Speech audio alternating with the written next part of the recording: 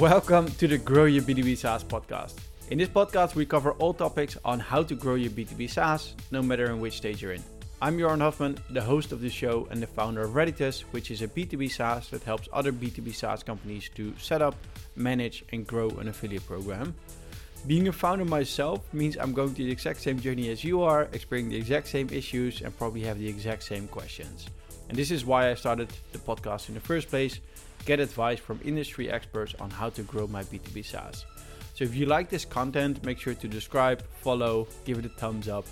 Let's just dive in. In today's episode, we're going to talk about how to achieve explosive growth and increase profitability. My guest is Stefan Avivson. He has started his first company at the age of 11. He has had over 10 companies where he sold 5 of them and 2 of them went bankrupt. In the last 10 years, he's been a startup mentor focusing on helping others. He wants to help startups to unlock a business' full potential, generate 2 to 10 times more revenue growth, and leave a lasting impact. I had a chat with him a couple of weeks back about something for Redditus, and I loved the straightforward advice, so I thought, let's just get him on the podcast. And here we are. Welcome, Stefan. Thank you, sir. I already know you. For the people who are not convinced after this introduction, why should people listen to you today? Hello, first of all, and why you should listen to me is literally because I experienced so much in my life. And when I'm saying experience, I fucked up so many times in my life that I know now how to navigate and maneuver myself in all the faults and mistakes and fuck ups that we all are doing as founders in companies. And I started 10 years ago with mentoring, but that was actually due to a mere fact of me not surviving one of my startups that actually became a unicorn. And we changed the shipping industry and it was amazing. But I failed with it because we had the wrong investors on board who committed suicide during the process. And I learned that you cannot raise money with a dead Russian on board your startups. That's lesson number 1. But I started mentoring because I learned one beautiful thing. And that's also what you're doing, Johan. That is helping other people is literally what makes you most happy. Usually people are helping to get something in return.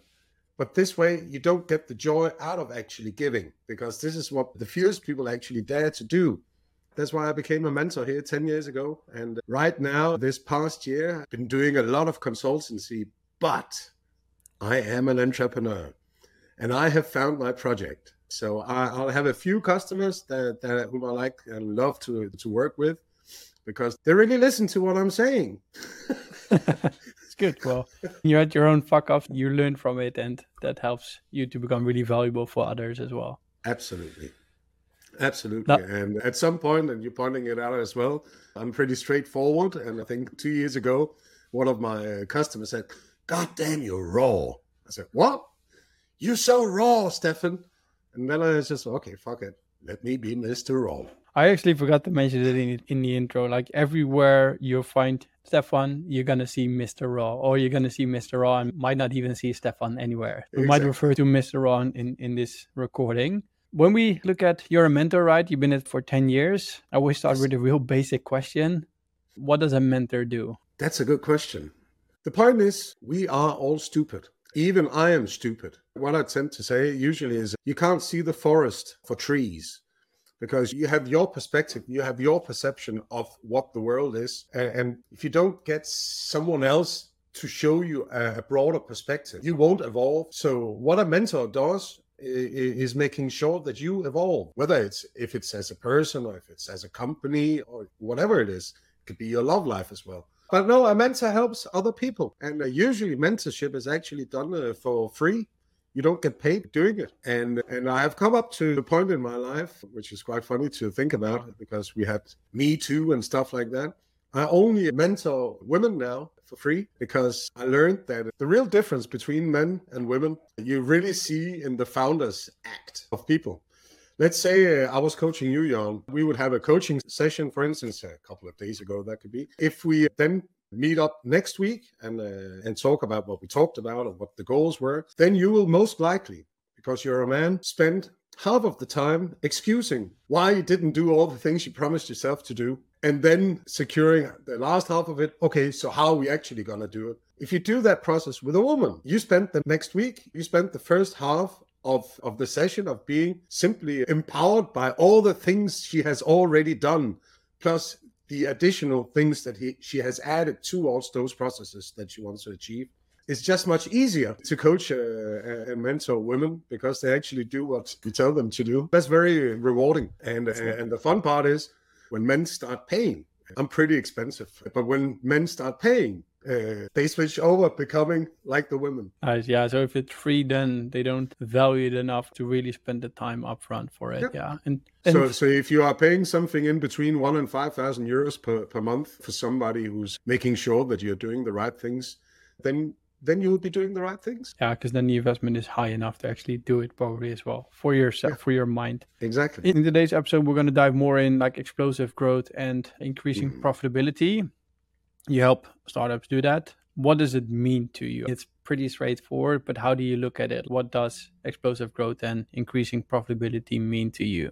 Growth in VC terms, you usually see the 40% rule, where you want to achieve at least 40% of growth, because then the lifetime value will most likely go above your CAC, if we're using such terms, acquisition costs of the customer acquisition cost. And increasing profitability is about actually leaning into the business and taking it serious. It's just an after effect of actually looking at your business as you should be looking at a business. But growth in reality is all about one thing, and that's product market fit. The question is, of course, how do you achieve product market fit? That's one of the big issues that everybody's talking about, especially VCs. Have you achieved product market fit? Have you blah, blah, blah? And the fun point, if you talk to a VC, tell me. I did this several times. I do it of pure joy. Tell me, how do you achieve product market fit? And then you'll see them in their little boat out on the sea, trying to do something and trying to explain something that they don't know shit about, because reality is also that product market fit is just a term. Mark Andreessen and Andreessen Horowitz, the original VC at least, is something he tweeted. He didn't even think much about it. He just said product market fit, and then all the smart influencers started catching up on it.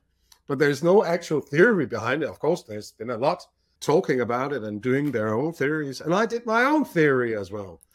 Because in reality, it's actually pretty easy to achieve product market fit. And it goes like this. As soon as your customers buy in on the same premises as you are offering your product or service, you have product market fit. You start selling what your customers want to buy. As soon as you start selling what your customers want to buy, you have product market fit. Now, the question is, of course, whether that product market fit constitutes a big enough market in order to make it profitable, which is the second part of the product market fit. The market you want to address should have a certain size before trying to scale out such success. I actually did that with one of my companies 12 years ago or something.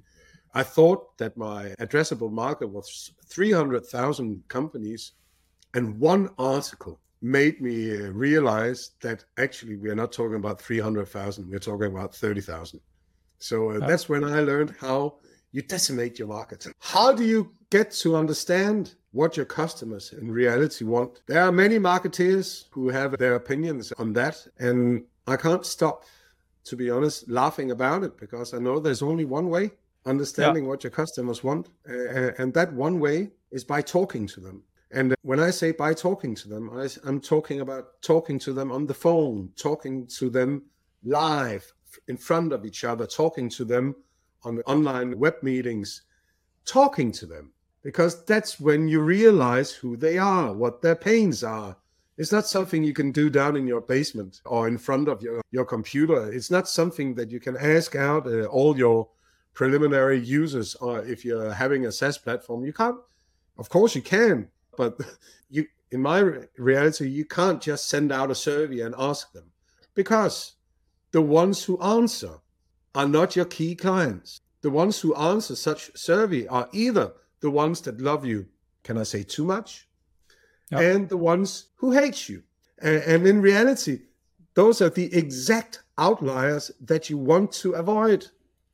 Because the guy who loves you too much, God damn it, he calls you all the time. He tells, oh, this feature is missing. Oh, you should do it like that. And please get out of my head. Get out of my life. You're spending too much time on the ones who love you too much. And the ones who don't love you, you fucked it up. So in reality, Well, most B2B SaaS companies, because they're actually doing these surveys out to their customers, they're building their company on the outliers of what doesn't work for them, which is quite crazy to grasp around when you realize it. And there's only one way to get the truth from anyone, for that matter. The truth comes by creating a sales situation. Because when I'm telling you, if I'm telling you, I want to sell you something, either you get into the defenses, or at least now you understand, okay, this guy wants to sell me something. But the point is, what I'm actually saying is, do you want this? What most founders also do in this exploratory phase is that they call potential customers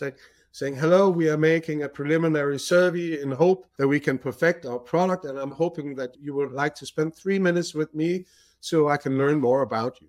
When you do it this way, it can be done in many ways, but that's the usual form. When you do it in this way, people are not telling what they think. They're telling you what they think they could think about what you do. But when I actually am telling you, would you like to buy my service or product? I give you a choice. And of course, if you say no, then the choice is no. Then you don't like what I have presented to you. But that's where I need to ask why. Because I need to find out, why is Jørn telling me no? What is it? Is it my pitch that fucks up? Is it my value proposition? Is it the way we are doing business? What is it that actually makes you say no? Because then now I start to understand in reality why people don't want my product. And on the other hand, if people actually in these 2 or 5% instances say, yes, I would actually like to buy from you. This is where most SDRs and founders and anyone who are talking to customers make their biggest fail, because when you have said yes to me, the most important thing now is to understand, why are you saying yes to me? Because that why, not the one I think about, the why, but the why you want to buy from me is in reality my value proposition to you. The point is just, when you realize why your customers in reality buy from you, you can only create real growth because you have product market fit, because you are selling what your customers are buying. So that's the real way of actually achieving product market fit, to achieve the growth rates that most people dream of. But in reality, it's very easy to do. However, this is where most people fail,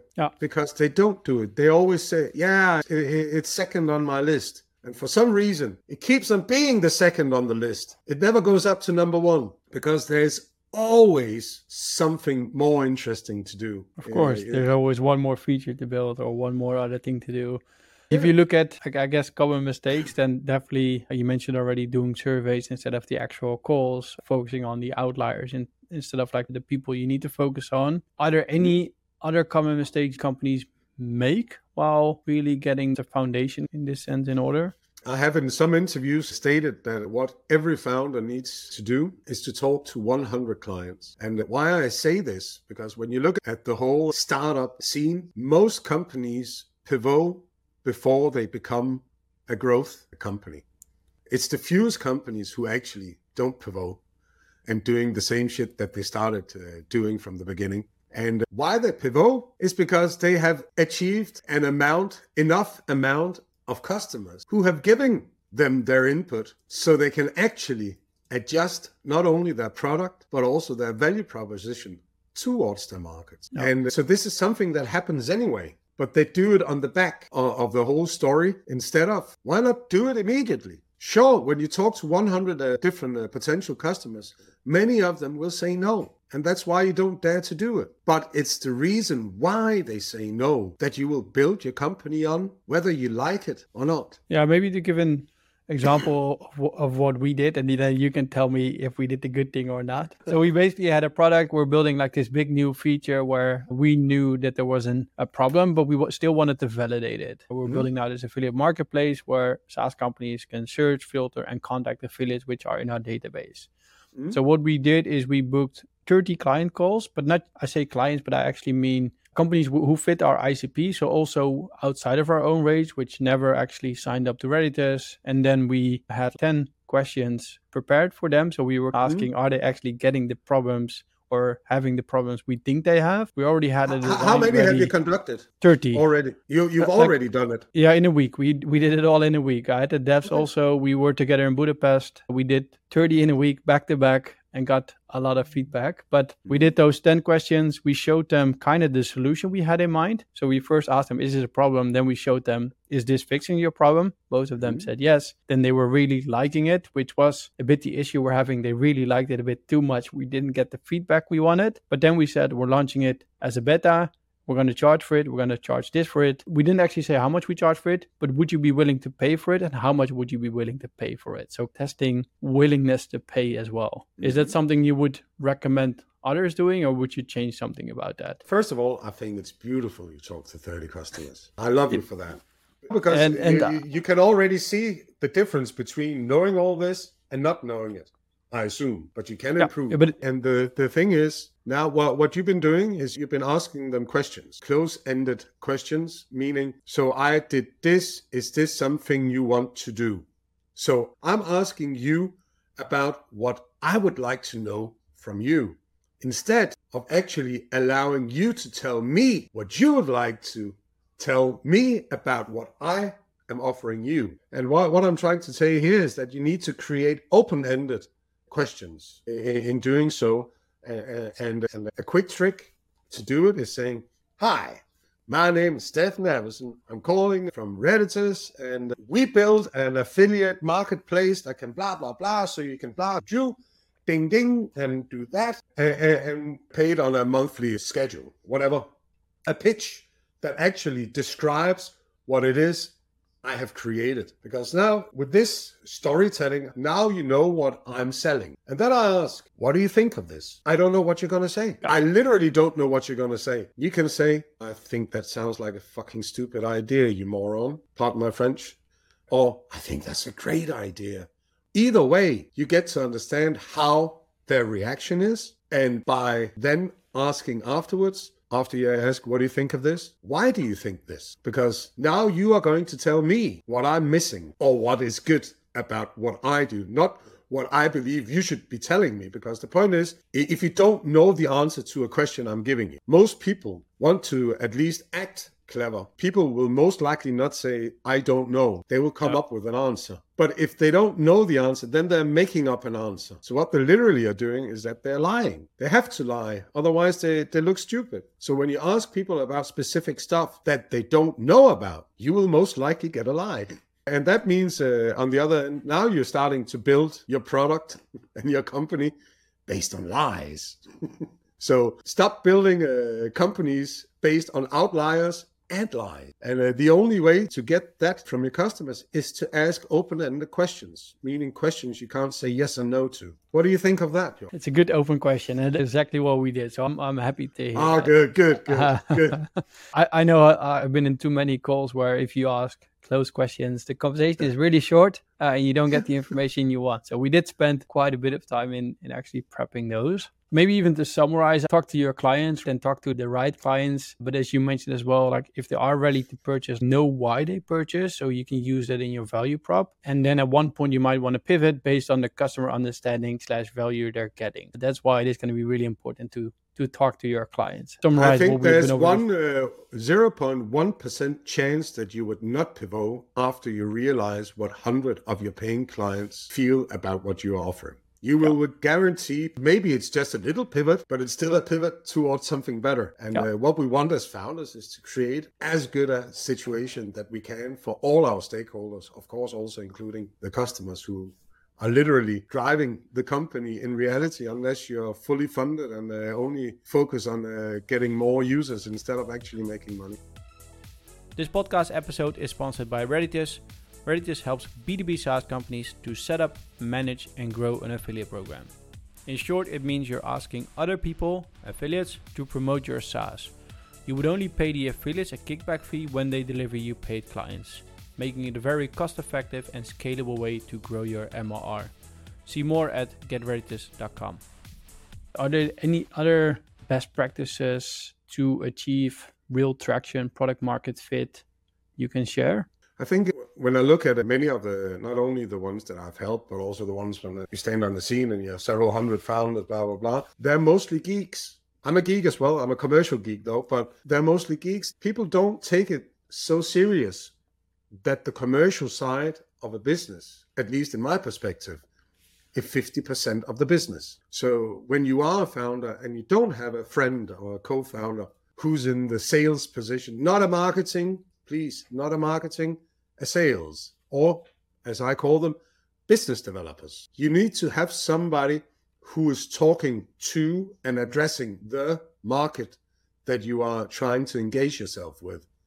Because that's how you get the product market fit right. If you only focus on creating the product, it will most likely not stick to whatever market you think it should have been stuck to. Having people actually doing conversations with the market. When saying that, also addressing just before that, the most important thing is to understand why people would like to buy or why they don't like to buy. Then the best way to perform business development is actually trying to sell, because that's where reality kicks in. Yeah. So if you can't do it yourself, then find the person who's willing to talk to 100 customers, because if they can talk to 100, they can most likely also talk to 100 more. And if that actually works, and it most likely will, by the way, because if it doesn't work, you will understand why it doesn't work. Yeah. And for tech founders, I think one important thing is if you find that person who's going to do it for you, make sure that they record the call. So at least you can also listen to them, or even listening to them live, but always get the feedback yourself as well. So not saying you can't trust your salesperson, but get it directly from the client itself. So always make sure that they record it so you can watch it later. So as a founder team, spend half of your time on your market. Then you will succeed, or at least you will fail so fast that you realize that this is not the thing you should be doing. Exactly. Which is also nice. Last year, I helped a guy. He saved $350,000 because he realized that his startup was a fuck up. So he ended it 6 months before he ran out of his own money. So instead of wasting all his money on something that didn't work, he suddenly had $350,000 to invest in something else. Yeah, and that was because he talked to clients, or at least he didn't talk to clients, but then he started talking to clients, and then he realized that nobody was interested in what they were building. And I think this is one of the common challenges, as you mentioned, most tech founders have, is not talking to clients. Are there any other common challenges in startups? Yes, and that is the founder team. It is the development over time that happens. So one thing I believe any founder team should talk about is, what do we do when we become successful? Because when you become successful, you're shifting your attitude. Your whole life changes. Mm-hmm. Because now you're a success. Now, for many people, when it comes to success, not many people have had much success. So when people crave for success, so when I finally get success, the reason is me, not you, only me. I am the reason why we are achieving so much. And when you have 3 different people feeling that, instead of saying, hey, we are a success because we are 3 together, the ego comes in. If you're not dealing with that, it will most likely fail, because then one of the founders say, I'll just jump over to the investors and be with them, and then we'll push the other ones out. The point is, in most cases, when this happens, it becomes, a company that sleeps. It never becomes a real success, because the reason why it became successful was because of the 3 people working together. Mm-hmm. So when you dissolve that, and then I've seen that many times, and I've seen it in my own companies as well. And it's not because I'm a genius. I always create success in my companies. The reason why I achieve success with my company is always because I talk to clients. The point is just, when you get to the greedy point of success, this is the second time of failure in your company. This is actually where, if you achieve some traction, this is where you start failing. And you have to address this. You have to speak openly about it, because if you don't, it will break your friendship with your co-founders. And you just have to remember that the real reason why we have this company is because we started out together. And the reason why we have success is because we are together.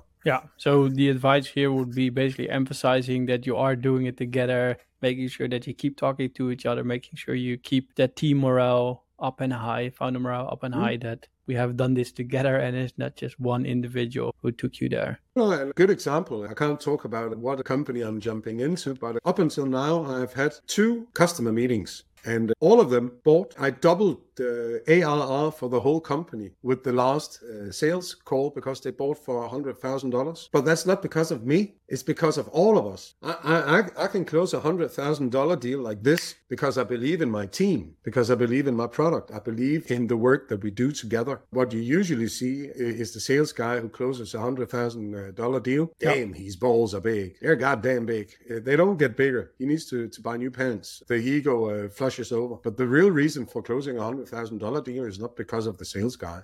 It's because of the team. Yeah, exactly. And this is why I do love the product-led growth approach. So you don't have to have a big sales team, big commissions, things like that. One question before we dive into the final 4 questions. What will be your advice on reaching and growing your profitability? This is how I see budgets. You have a lump sum of administrative costs that you can't literally do anything about. You have some rent, you have some service you need to pay, you have a lady who cleans the office and stuff like that. If you're that fortunate to come that far with your company that you're actually not living in your basement, but actually have an office. But yeah, you have a base cost. So everything else is derived, also development costs, is that then you have sales acquisition costs. And the first thing you do is you try to sell 10 times. This is also another thing that many, at least B2B SaaS companies, do wrong. They think that the pricing schedule that they put out when they set out their pricing schedule, they feel and think this is going to be it. But anyway, within 6 to 24 months, it changes. I wonder why. So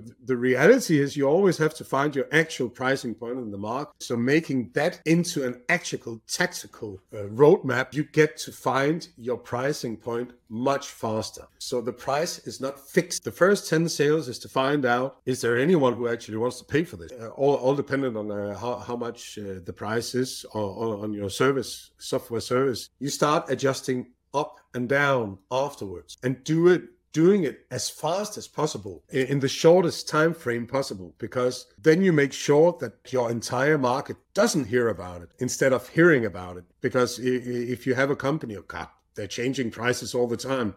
You can't count on them. I don't know what the price is next year.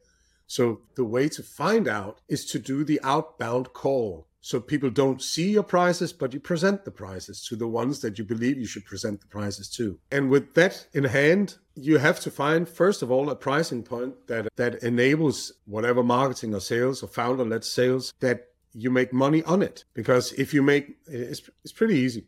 If you make more money than you spend, there we have a calculation. And it's an exercise. It's quite hard to do it because, especially in the beginning, damn, you realize you're a failure. But that's, I guess, the problem with B2B SaaS, or at least with SaaS. Like you have low subscriptions, at least when you get started. So as you mentioned, start adjusting it up and down. So like you need to build a product. The pricing will go up over time. But at the beginning, you don't have the product you maybe want. So you don't have the pricing as high as you want, but you still have the cost. So from there, it will take longer to actually hit that profitability. Yes. Nice. But your advice is start adjusting it up and down, take a short time frame, do outbound calls where you basically propose the pricing so they can't go to the website. And we just did a pricing show with Walter Rehberger from Unium. I think he's the one like three episodes ago.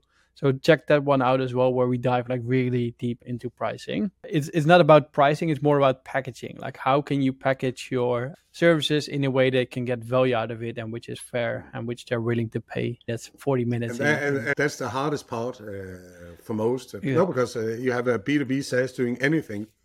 The real matter is actually delivering real value to your customers. That's the whole key. Yeah, so, exactly. We're gonna zoom out when we talk about how to achieve explosive growth and increase profitability. What kind of advice would you give somebody who's just starting out and growing to 10K monthly recurring revenue? That's pretty easy. It's pretty easy. What you need to do is you need to speak to clients. You need to speak to clients all the time, because the behavior and the value that you're giving and the demands and wishes the customers have, they also change over time. All depend on whether we have wars and not have wars. We have COVID, we don't have COVID. We have expensive housings, we have cheap housings. We have a crisis, we don't have a crisis. We have all the VCs spitting out money to any crazy founder who created whatever B2B SaaS and stuff like that. So everything just changes over time as well. Nothing is static. Nothing is static. So that's why I have to continue speaking to customers, or at least have someone to do that job for you. Because that's the key, and that goes to your second question, which is we're gonna go past the 10k MR. We are gonna make a big jump. What kind of advice would you give somebody who's growing past 10k MR all the way to 10 million ARR? And that answer is pretty easy. You need to continue talking to and understanding your market, your customers, because the value of your product changes over time. The perception of your product, the capabilities, the value that you bring into your customers' life changes over time as well. Keep on speaking to customers, because that is the real driver for any company. It's fun because one of my companies, we're conducting something called a reality check. I'm in the midst of selling it.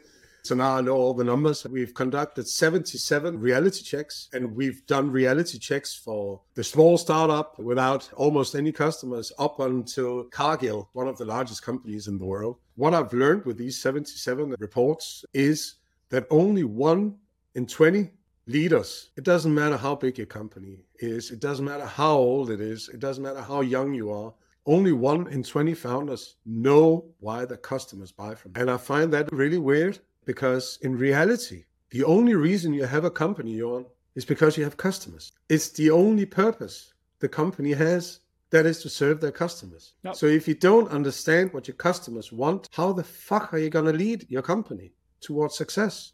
Exactly. And this might already be the answer to the next question I'm going to ask. Would you have any general advice towards SaaS founders who are now on their journey? Doesn't matter already in which stage, doesn't matter if it's going to be towards like traction or profitability. Any general advice you want to give them?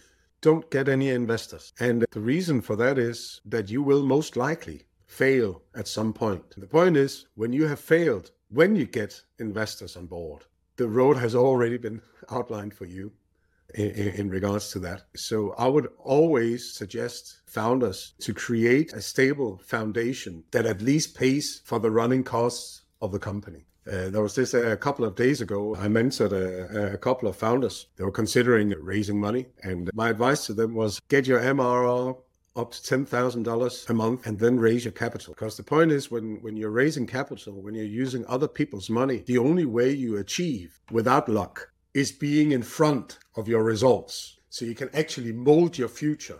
And if you're not capable of doing that, you will most likely fail, because you don't have any other choices. Actually achieving just 10,000 euros a month, if you can make 2,000 euros a month, 3,000 euros a month, you can also do 10,000. The only thing that really needs to be done is to get down to work and actually do it. It's going to hurt. But when you reach 10,000, no, it's going to hurt. He said no. But when you reach 10,000, you can literally do this. We're going to do what we want to do. And now suddenly the whole attitude from the investors also changes, because now you are in front. You're not asking for money. You're giving them an opportunity to get a payback on their investment if they invest in you. And that's what you should use other people's money for. That is to grow your company, not to find out whether your company is going to live or not. Really good advice. You basically receive a lot more leverage, strong core before you even going to use the money for growth, which is going to be the purpose, of course, like really growing the company. Final question. 10 years ago, you started mentoring. So it's kind of funny that it is going to be 10 years. What is one thing you wish you knew 10 years ago? How evil most people in reality are when there's money on the table. Yeah, money changes a lot. And it's sad, to be honest. It's really sad. That's also why I've been running around, traveling and living in different countries the last year. I needed to find good people to work with. The reasons I failed in my life was due to greed. Not my greed, because I come from the ghetto, and the ghetto, it's a street code. You take care of each other. A word is a word. And for some reason, you don't have that in other layers of society. Yeah. Make sure you work with good people, because it really matters. Agreed. We've been personally doing, not anymore, but a lot of things without building contracts and doing things on good faith. We just put everything in contracts, but we really trust each other. But at one point, you do need to get that in place, just in case that have people not turn evil if there's money on the table, and just to protect yourself. No, always start making use a standard model for a shareholders agreement. And then go through point by point. What do you feel here? What do you feel here? What do you feel here? Because one thing is for sure, if you're out raising money, the shareholders' agreement will change anyway. So when you're actually raising money, you need to be aligned. That's what actually usually happens. Okay, no, so we're going to make a term sheet. And then you see the founders, no, I don't want that. I don't want that. Why didn't you talk about it before? That we were going to be in this situation. Now we're fighting each other, not even the fucking investor. Cool. I guess the final question, if people want to get in contact with you, how can they do? They can visit my LinkedIn profile and they can send me a message. Or there's also, of course, my website. I work in full transparency. There's a lot of videos with hopefully good content on how you grow your business in many different ways. And just reach out. Nice. You can find him by basically searching for Stefan Avivson or Mr. Raw, but we're going to add the links Mr. also Raw. in the everywhere where we can add it. If you like this episode, feel free to subscribe, follow, and engage with us on LinkedIn. On Spotify, we will be adding like the polls, the questions. We are going to experiment with that more. So just let us know what you thought of this episode, which is going to help us to give you more valuable content going forward. Thanks for listening and thanks for coming on, Stefan. Take care and stay raw. Good ending. Thank you for watching this show of the Grow Your B2B SaaS podcast. You made it till the end, so I think we can assume you like this content. If you did, give us a thumbs up, subscribe to the channel. If you like this content, feel free to reach out if you want to sponsor the show, if you have a specific guest in mind, if you have a specific topic you want us to cover, reach out to me on LinkedIn. More than happy to take a look at it. If you want to know more about Veritas, feel free to reach out as well. But for now, have a great day and good luck growing your B2B SaaS.